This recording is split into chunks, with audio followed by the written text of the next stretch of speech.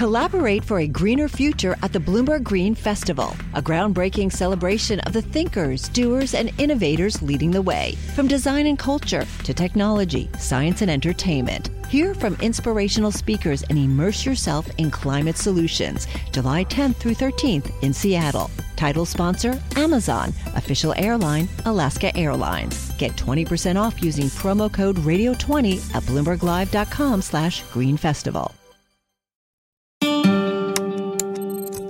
Bloomberg Audio Studios. Podcasts, radio, news. You're listening to the Bloomberg Balance of Power podcast. Catch us live weekdays at noon Eastern on Apple CarPlay and Android Auto with the Bloomberg Business app. Listen on demand wherever you get your podcasts or watch us live on YouTube. We're talking about all-time highs after the earnings report last evening as the markets dive headfirst into artificial intelligence with no looking back here, apparently. The question is Washington already looking at this in the rearview mirror as a missed opportunity? We've seen the administration take swings at AI. We've seen attempts by the legislature to tackle AI. Remember, they had everybody come on in, the big executives from Elon Musk to Mark Zuckerberg and so on. Yet there's no path here in a Congress that can't even figure out a way to fund the government. But I'll add this. News this week, a new swing at the ball. Bipartisan, as Speaker Mike Johnson and Minority Leader Hakeem Jeffries announced together the creation of a 24-member bipartisan panel. This happened just 2 days ago, tasked with examining how Congress should respond to the rise of AI and its risks of misinformation, discrimination, copyright infringement, among other potential harms, some of which are already creeping into the campaign cycle, as we've talked about the deep fakes that could absolutely impact the outcome of the election. And that's where we start today with Greg Allen. He's the director of the Wadhwani Center for AI and Advanced Technologies at the Center for Strategic and International Studies, with a long career in this going back to the Pentagon and a unique sense of how the government is using AI right now. Greg, it's good to see you, and I appreciate your being with us. I'll get more specific with some questions about attempts to regulate this, but I guess broadly, the question is, has Washington already missed the opportunity? No, I don't think that's the case. The United States government does not always jump quickly on every new topic, including every new regulatory topic. That's for sure. But I think there's been some genuine speed in this area, and that's true both on the congressional side and especially in the executive branch side. You know, the White House under the Biden administration passed an executive order on AI technology, and we're now, past the 90-day mark, and every single federal agency, met their deadlines for that 90-day period. Mm-hmm. And I think the House effort should be interpreted as the counterpart to what's going on in the Senate. And both of these are bipartisan initiatives, and both of them are aiming at coming up with comprehensive legislation sometime this year.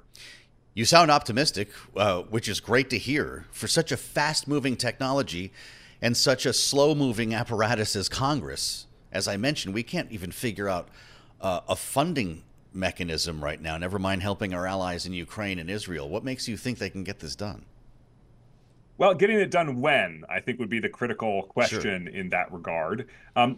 Something is almost certainly going to pass. And when that occurs and under what time frame is a little bit unclear. It could happen this year, although as we get closer to the election, passing big pieces of law gets more difficult. It's also possible that it could pass during the lame duck period in between the election and the inauguration of the next Congress and the next president.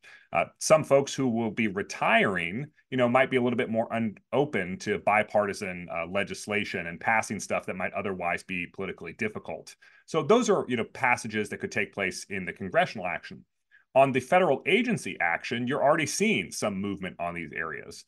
After a recent deepfake AI-generated voice of President Biden that was falsely, used during a robocall to discourage turnout in one of the recent presidential primaries, the Federal Communications Commission has already moved to ban the use of AI-generated voices in electoral robocalls. So some of this stuff can move pretty quickly on a piecemeal basis. But on a broad basis, going after all foundation models or the large sort of general purpose AI systems exemplified by products such as ChatGPT, of course, developing these regulations and developing them in the right way is going to take some time. To what extent? Go ahead. To what extent are we actually using it already as a government, Greg? You were at the Pentagon to see firsthand in the very early stages of adopting AI, but I know it can go way beyond that. Let's start there, though, with our Defense Department.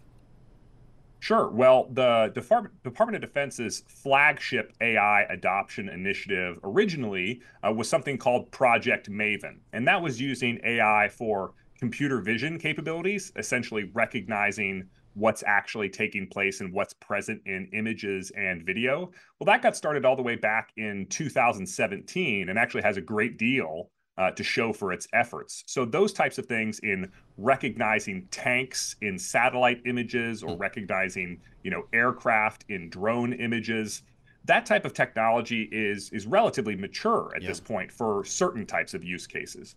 For the other types of AI systems, exemplified, as I said, by ChatGPT, the Department of Defense has a task force underway called Task Force Lima that is really studying sort of what are the best use cases for this in the near term and in the long term. Task Force Lima. We had a conversation with Congressman Seth Moulton from his view on the Armed Services Committee. He wrote an op-ed that was chilling about the use of AI in weaponry by the United States and other countries. He was calling for an AI Geneva Convention, knowing that players like Russia are going to seize on this as soon as they can. Do you worry about this getting out of control in terms of an AI arms race? Well, I think the Geneva Convention is actually kind of illustrative as the nature of the problem. The Geneva Convention defined the key principles underpinning international humanitarian law and the law of war. Stuff like proportionality in your response in the use of military force and ensuring that there is military necessity of attacking a target.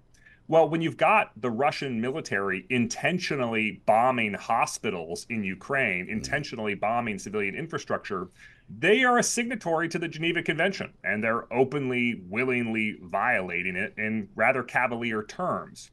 So I think the idea that some kind of convention is going to stop their adoption of military AI and also to stop their unethical use of military AI, the prospects are pretty grim, to be frank. That said, I think there is opportunity among democratically aligned nations, those that share the same values. The United States government has shepherded an initiative around the use of autonomy in weapon systems and codifying sort of what is the code of conduct for what constitutes responsible use. Of course, it's possible to use military AI systems in a way that is unethical, but it's also possible to use your fists in a way that is unethical. Fair enough. And I think the question sort of then becomes, is there a way to actually codify what would constitute ethical behavior? And that's the type of work I was engaged in at the Department of Defense. And now there's more than 4 dozen countries who are signing up to the U.S. view on this topic. Well, that's fascinating to hear and encouraging, to be honest, Greg Allen. The knock on this, by the way, is that any attempt to regulate this technology could set back the U.S. as a leader in AI. And this is what lawmakers frequently hear when they bring tech executives to Capitol Hill. And it makes you wonder if government is going to do this or if it ends up being a self-policing high-tech industry. Well, I think the most advanced regulatory work in the United States is, of course, exemplified by the Biden administration's executive order. In the European Union, they just recently passed the European Union's AI Act, which is actually a much broader set of regulations that covers AI in a much more horizontal, cross-cutting fashion. So they still have to pass that version of that bill in all of the European Union's languages across all 27 countries. But that'll probably take place in April, and then various parts of this law will start entering into force over the next year, 2 years, 3 years. You know, we cover political campaigns here day in and day out, Greg, and we're starting to see, you mentioned the Joe Biden ad, we're starting to see some of the examples of AI creep into at least that part of campaigning. Some are actually using AI as an organizing tool. But when it comes to deep fakes and trying to make a message out of things, I wonder if if you see that becoming a greater problem between now and the November election.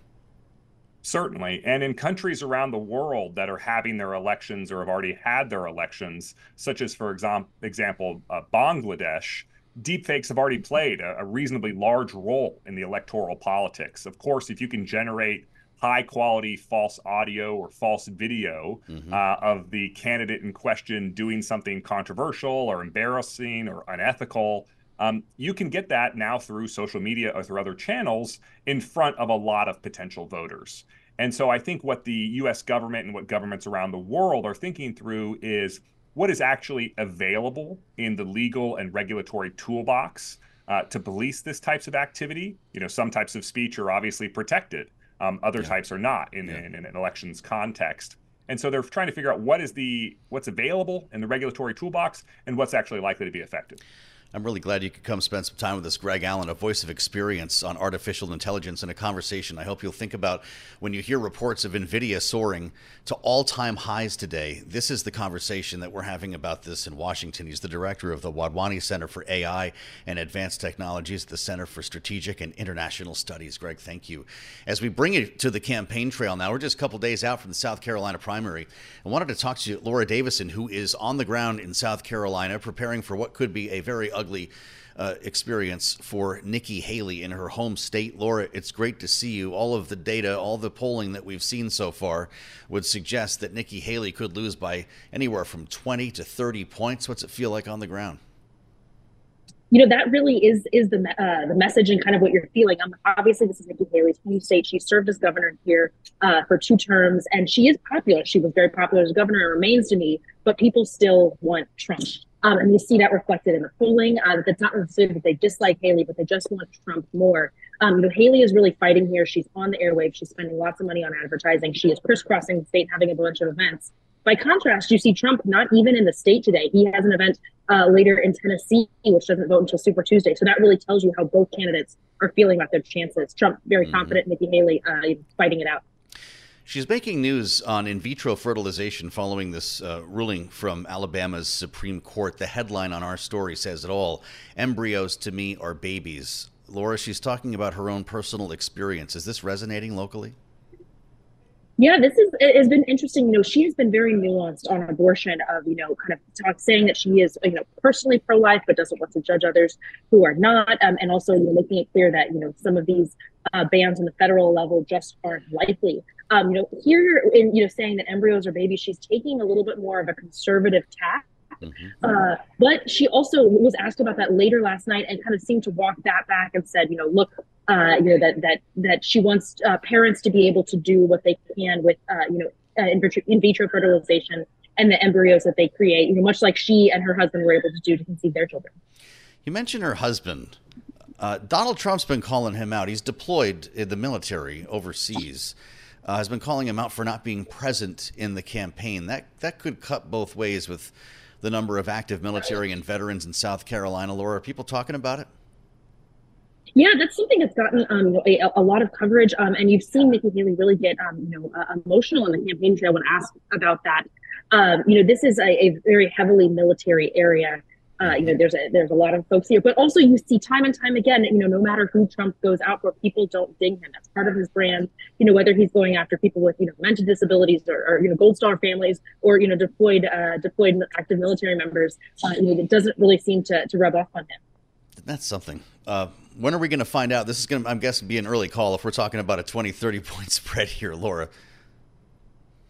Yes, we saw early calls, both Iowa and New Hampshire. You know, polls close in South Carolina at 7 p.m. Eastern time on Saturday night, and I anticipate we'll be seeing results and perhaps a call very shortly after that. Like it's 8:01 maybe, as we saw, to your point, in the two early states. Is turnout going to be part of this story? Turnout will be part of the story, but it's not really the biggest part. You know, there will be some potential. You know, for things like next week, we'll have Michigan, where you have, again, one of those more open primaries where, you know, Democrats or independents could vote. You know, in South Carolina, it's really, you know, the cake is baked here. And, you know, that may be able to, Nikki Haley may be able to make some of the deficit by having more supporters come out or have, you know, some Democrats who liked her as governor. But it won't change the game for her. Wow. The cake is baked. When Laura Davison says that, you know it's real. Great to see you, Laura. Appreciate your reporting and joining us from South Carolina. We'll stay in touch with Laura as we approach primary day on Saturday, and we'll be able to distill the results for you, of course, on Monday. Laura makes a great point. As soon as we get back to it next week, we're talking about the Michigan primary. That's on Tuesday, and it's Joe Biden we're going to be watching this time.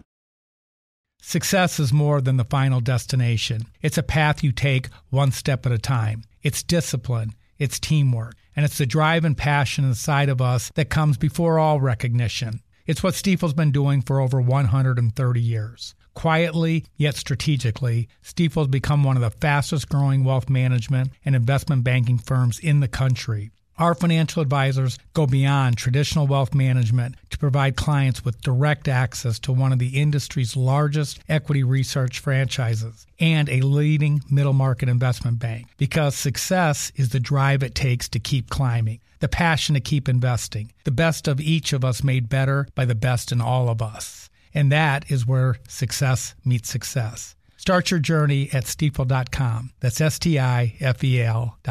Stifel Nicholas and Company Incorporated, member SIPC and NYSE. Collaborate for a greener future at the Bloomberg Green Festival, a groundbreaking celebration of the thinkers, doers, and innovators leading the way. From design and culture to technology, science, and entertainment. Hear from inspirational speakers and immerse yourself in climate solutions. July 10th through 13th in Seattle. Title sponsor, Amazon. Official airline, Alaska Airlines. Get 20% off using promo code radio20 at BloombergLive.com/Green Festival. You're listening to the Bloomberg Balance of Power podcast. Catch us live weekdays at noon Eastern on Apple CarPlay and Android Auto with the Bloomberg Business app. You can also listen live on Amazon Alexa from our flagship New York station. Just say, Alexa, play Bloomberg 1130. Welcome to Bloomberg Radio and TV here on Balance of Power. It is the Thursday edition. I'm Joe Matthew in New York. Kaylee Lyons with me in Washington, D.C., where Kaylee, Joe Biden has got to be feeling damned if he does, damned if he doesn't when it comes to the border. We're talking about unilateral executive action, which is exactly what Republicans were calling for following the meltdown of the border deal on the Hill. And apparently the speaker doesn't like it. He's calling it a gimmick. An election year gimmick specifically, considering that, yes, this is a big problem for an incumbent president in an election year, knowing he has to deal with the border issue if he wants to potentially improve his approval on that front. And what were we hearing from congressional Republicans when they were shooting down the deal that Senate negotiators had struck with the White House? It was the idea that the president already had this authority. He had the authority to make changes at the border. He just wasn't using it. And I guess the question is he going to be using it now? To help us answer this, Bloomberg's Jordan Fabian is here with me in our Washington, D.C. studios. He, of course, covers the White House for us. So Bloomberg is reporting we're looking at the Section 212 F powers that were used by former President Trump and now may be used by his Democratic successor. What exactly are these things? What is the president looking to do here?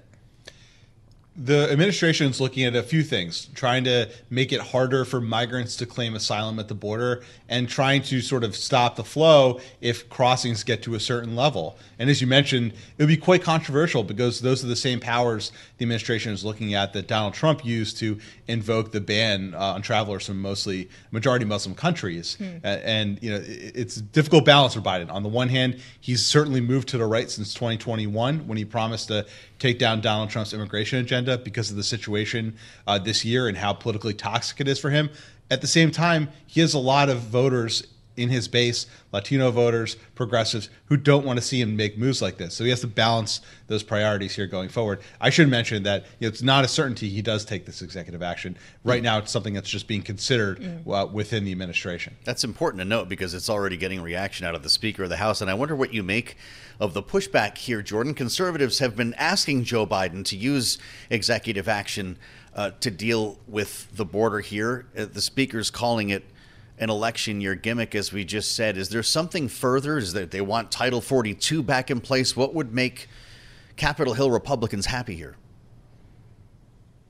It's an impossible question to answer, Joe. I mean, their stance on this has been totally bizarre. The goalposts keep moving up and down the field. To summarize Speaker Johnson's position, you can't have legislation because the president can do executive action, and you also can't have executive action because that's an election year gimmick, which, by the way, proves that Joe Biden can't be trusted to negotiate legislation. I mean, it's like talking in circles here. So you can see why the White House is so frustrated with him, because their position is constantly changing. And, to your question of what they want, I don't think they know what they want either. They might not want anything. They might want the current situation to remain status quo and use the chaos of the border as a political weapon against Joe Biden and Democrats. Well, but to your point about the messaging we've gotten from Republicans in the House, to go back to this idea that they have maintained that the president has this authority and he wasn't using it. If Biden then decides to exercise that authority, isn't he proving their point and could face blowback for just doing so too late? He certainly could. I mean, you can look at it that way. I think you can look at it the other way, which is that he's exhausted all the options, and this is what he has to do. And look, I mean, both sides, I think, have changed their position on this. It should be mentioned that House Republicans, one of the first thing they did was pass H.R. 2, which was this extremely hardline border bill. And so that would suggest that they also believed that legislation was necessary to fix the problem at the border. And look, I've covered immigration for a long time.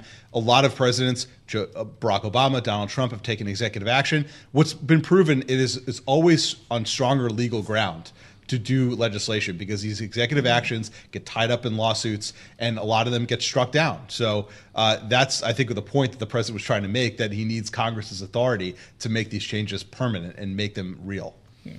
There we have it from Jordan Fabian. Good to see you, Jordan, reporting from the White House for Bloomberg every day in Washington. I'm Joe Matthew in New York. Kaylee is, of course, in Washington with Jordan. And Mohammed Yunus, I'm looking forward to this conversation always. We learn something from Mohammed, the editor-in-chief at Gallup.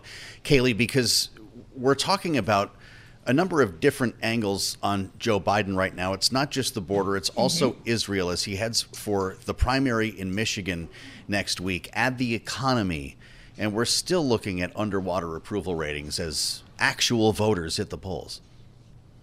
Yeah, that's absolutely right. There's a number of issues, arguably, that are working against the incumbent president, not even to speak of his age, which is something, Joe, that frankly he cannot change. He is an octogenarian, and that is just fact. And the vast majority of voters, in consistent polling we are seeing, think he is too old to serve another term as president. Granted, there are a number of individuals who also think that former President Trump, the likely Republican nominee, is too old. But that's not something you can fix with policy. It is what it is. That's right. As opposed to the economy, where you can have a policy, and this president likes to call it Bidenomics, as he's adopted that moniker put forth by the Wall Street Journal. And some folks don't think that's a good thing. Kaylee, the consistent disconnect between the economy and approval ratings and what people think of Joe Biden's handling of the economy has just been an unavoidable story for us here at Bloomberg, and it's likely to carry through the campaign. Absolutely. And so let's carry on the conversation now. Joining me in studio here in Washington is Mohammed Yunus, who is the editor-in-chief of Gallup. Mohammed, great to see you as always. Joe and I were both really taken aback to some extent in both Iowa and New Hampshire, these early Republican primary contests where we were on the ground, finding out that maybe it wasn't the economy, stupid, as much as it was immigration, as voters were going to make their selection in the polls. Have we seen the economy now actually trumped in terms of an issue? What does Gallup's polling suggest? Well, historically, and we've had this conversation before, the economy has been kind of the most potent topic. But it's interesting that you mentioned immigration, because in the next coming days, what we're going to be doing is releasing our most important problem question that we ask every month.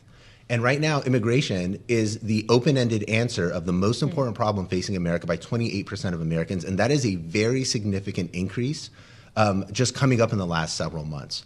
So as the situation at the border gets more critical, I think this topic is going to absolutely be coming up time and again. The other point on immigration that's interesting is when we ask people, why do you disapprove of President Biden? One of the most important and frequently mentioned subjects is, in fact, immigration, second to which only is how he's managing the economy. So both the economy and immigration, I think, are going to be really critical for Americans. They have been in the past, less immigration, but I think what's happening right now is pretty consistent. And also, other data points show that more Americans, beyond just folks who are traditionally concerned about immigration, are growing more concerned about the situation right now. Another data point we'll be releasing soon is that right now, a majority of Americans, I believe it's 55% of those that are dissatisfied with the state of immigration in the country, want to see less people coming into the country.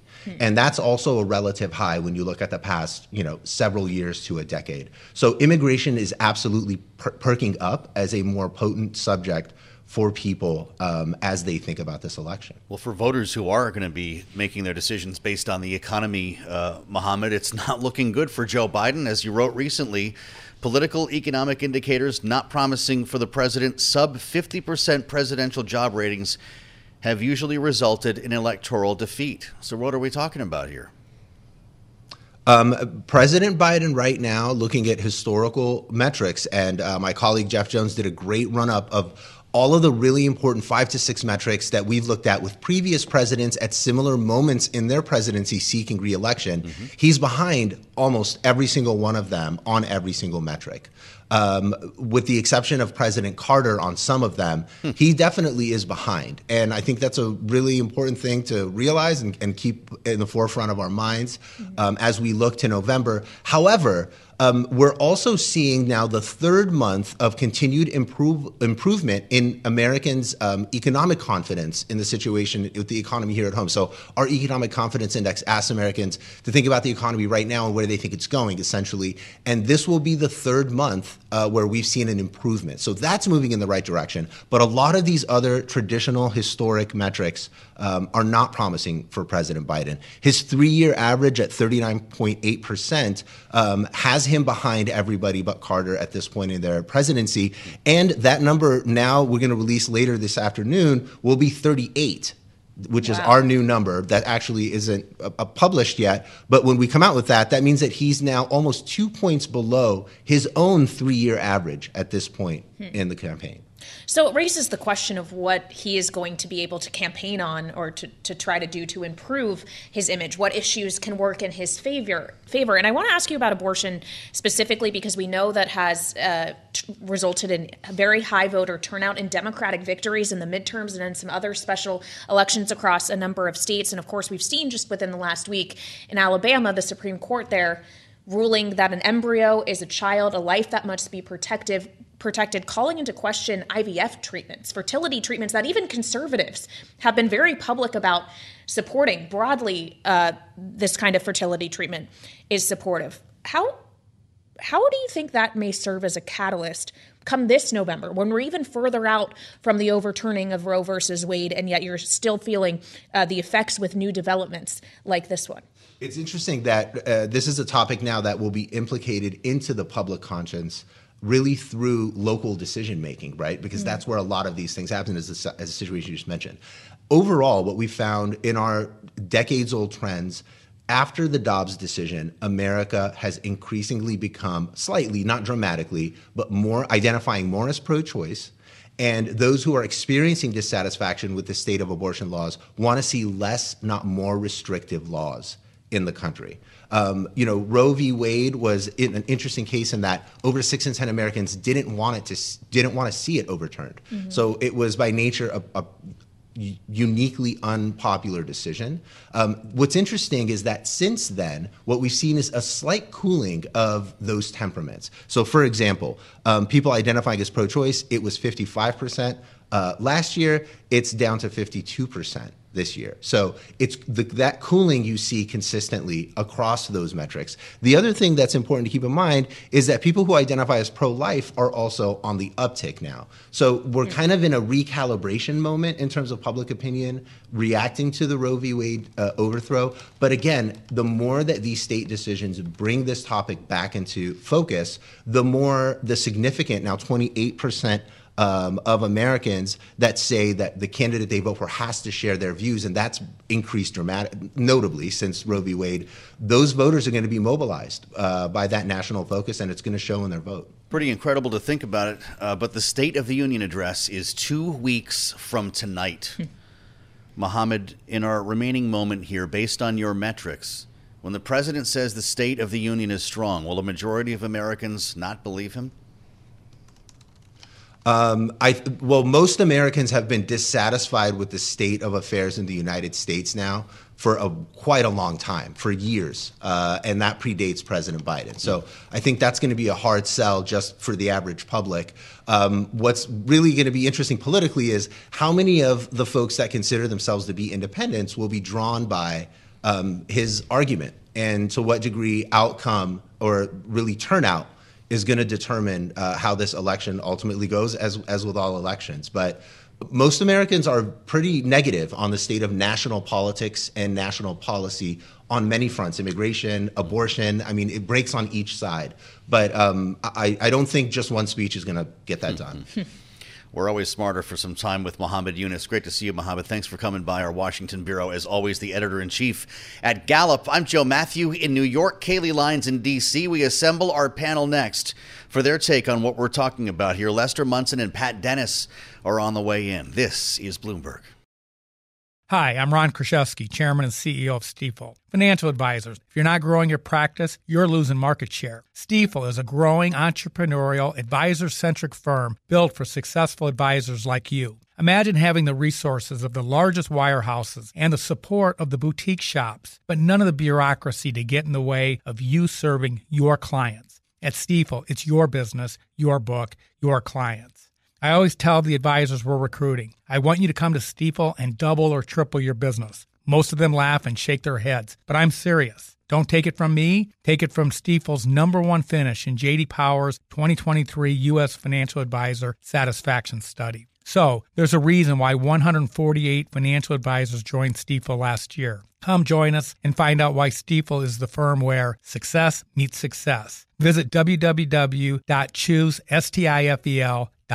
Stifel Nicholas and Company Incorporated, member SIPC and NYSE.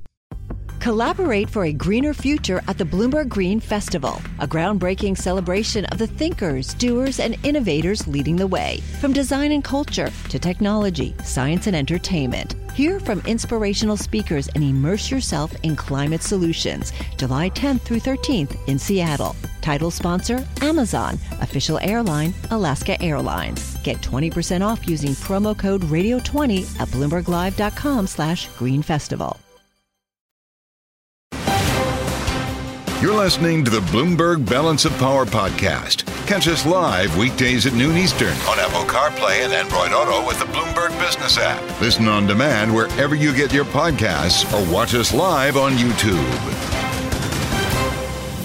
Welcome back to Balance of Power on both Bloomberg Television and radio, where we always have our eyes on the polls on this program as we get closer and closer to not just the upcoming primary contest in South Carolina, but ultimately what's looking likely to be a general election matchup between Trump and Biden come November. And yet, Joe, we also have to consider who else might be on the ballot come November, because a new Quinnipiac poll that came out yesterday showed if it's Biden-Trump, Biden wins 49-45. When you add third parties into the mix, guess who gets 15%? This is fascinating to me. RFK Jr. Kaylee, we've been hearing Democrats, and many of them on this program, gnash teeth, wring hands over the idea of a no-labels candidate, and we could still get one, presumably, after Super Tuesday, but much less chatter about this man at 15%. I don't know if you're reading into these polls to the extent that we should be here on a national poll this early on. But that's a real number, Kaylee, and it would put him on stage, I believe, in a general election debate, which is something to consider at this point. And that's where we want to start with our panel. Lester Munson is with us, Republican strategist, BGR Group, alongside Pat Dennis, Democratic strategist. He's the president of American Bridge. Pat, of all the things that keep you up at night, is it no labels or RFK Jr. that could provide the real nightmare?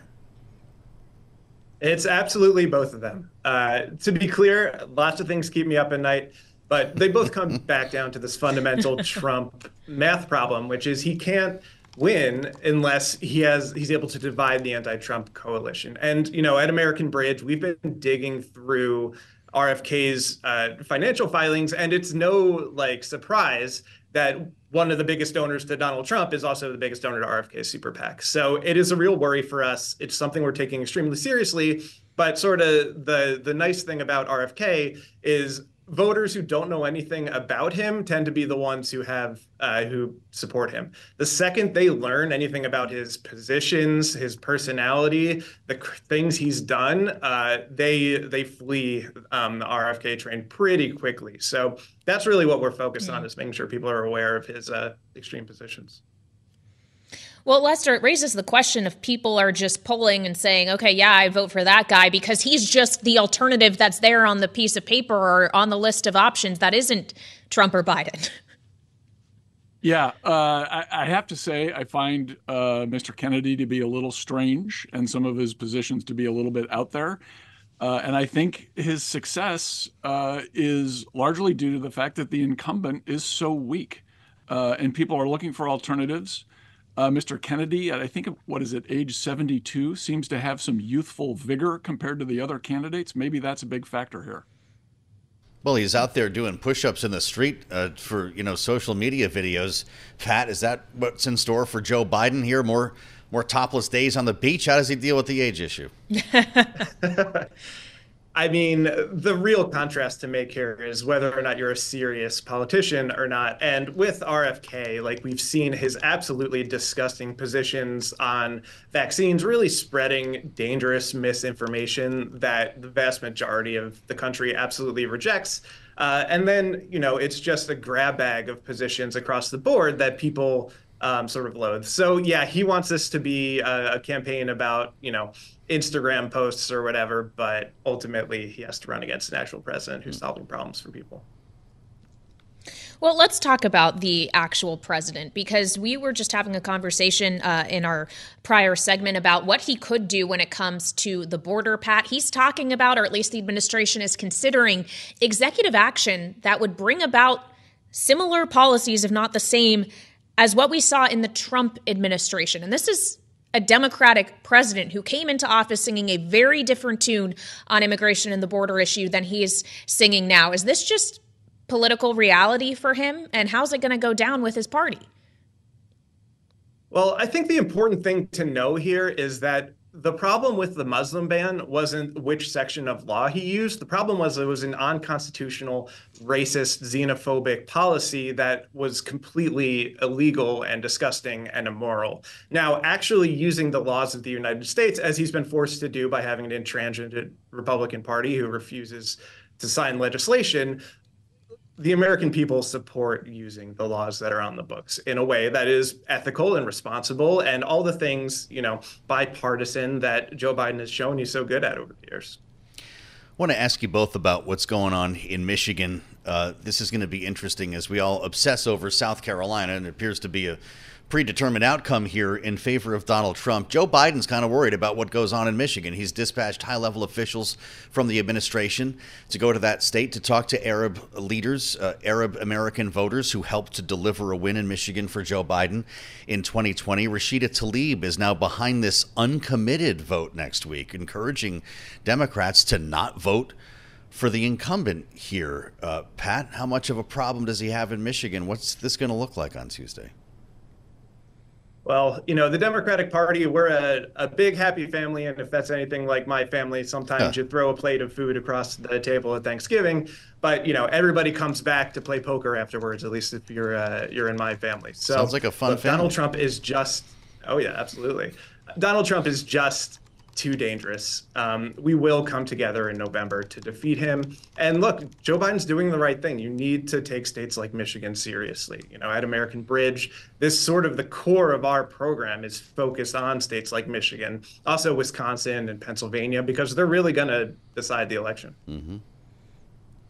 Well, it makes me wonder, Lester, also, as we talk about voters who may be more reluctant to vote for Biden, does that make them more likely to vote for Trump? Is that really the point-to-point thing we should be drawing, or is it just that this is going to be a turnout problem at the end of the day?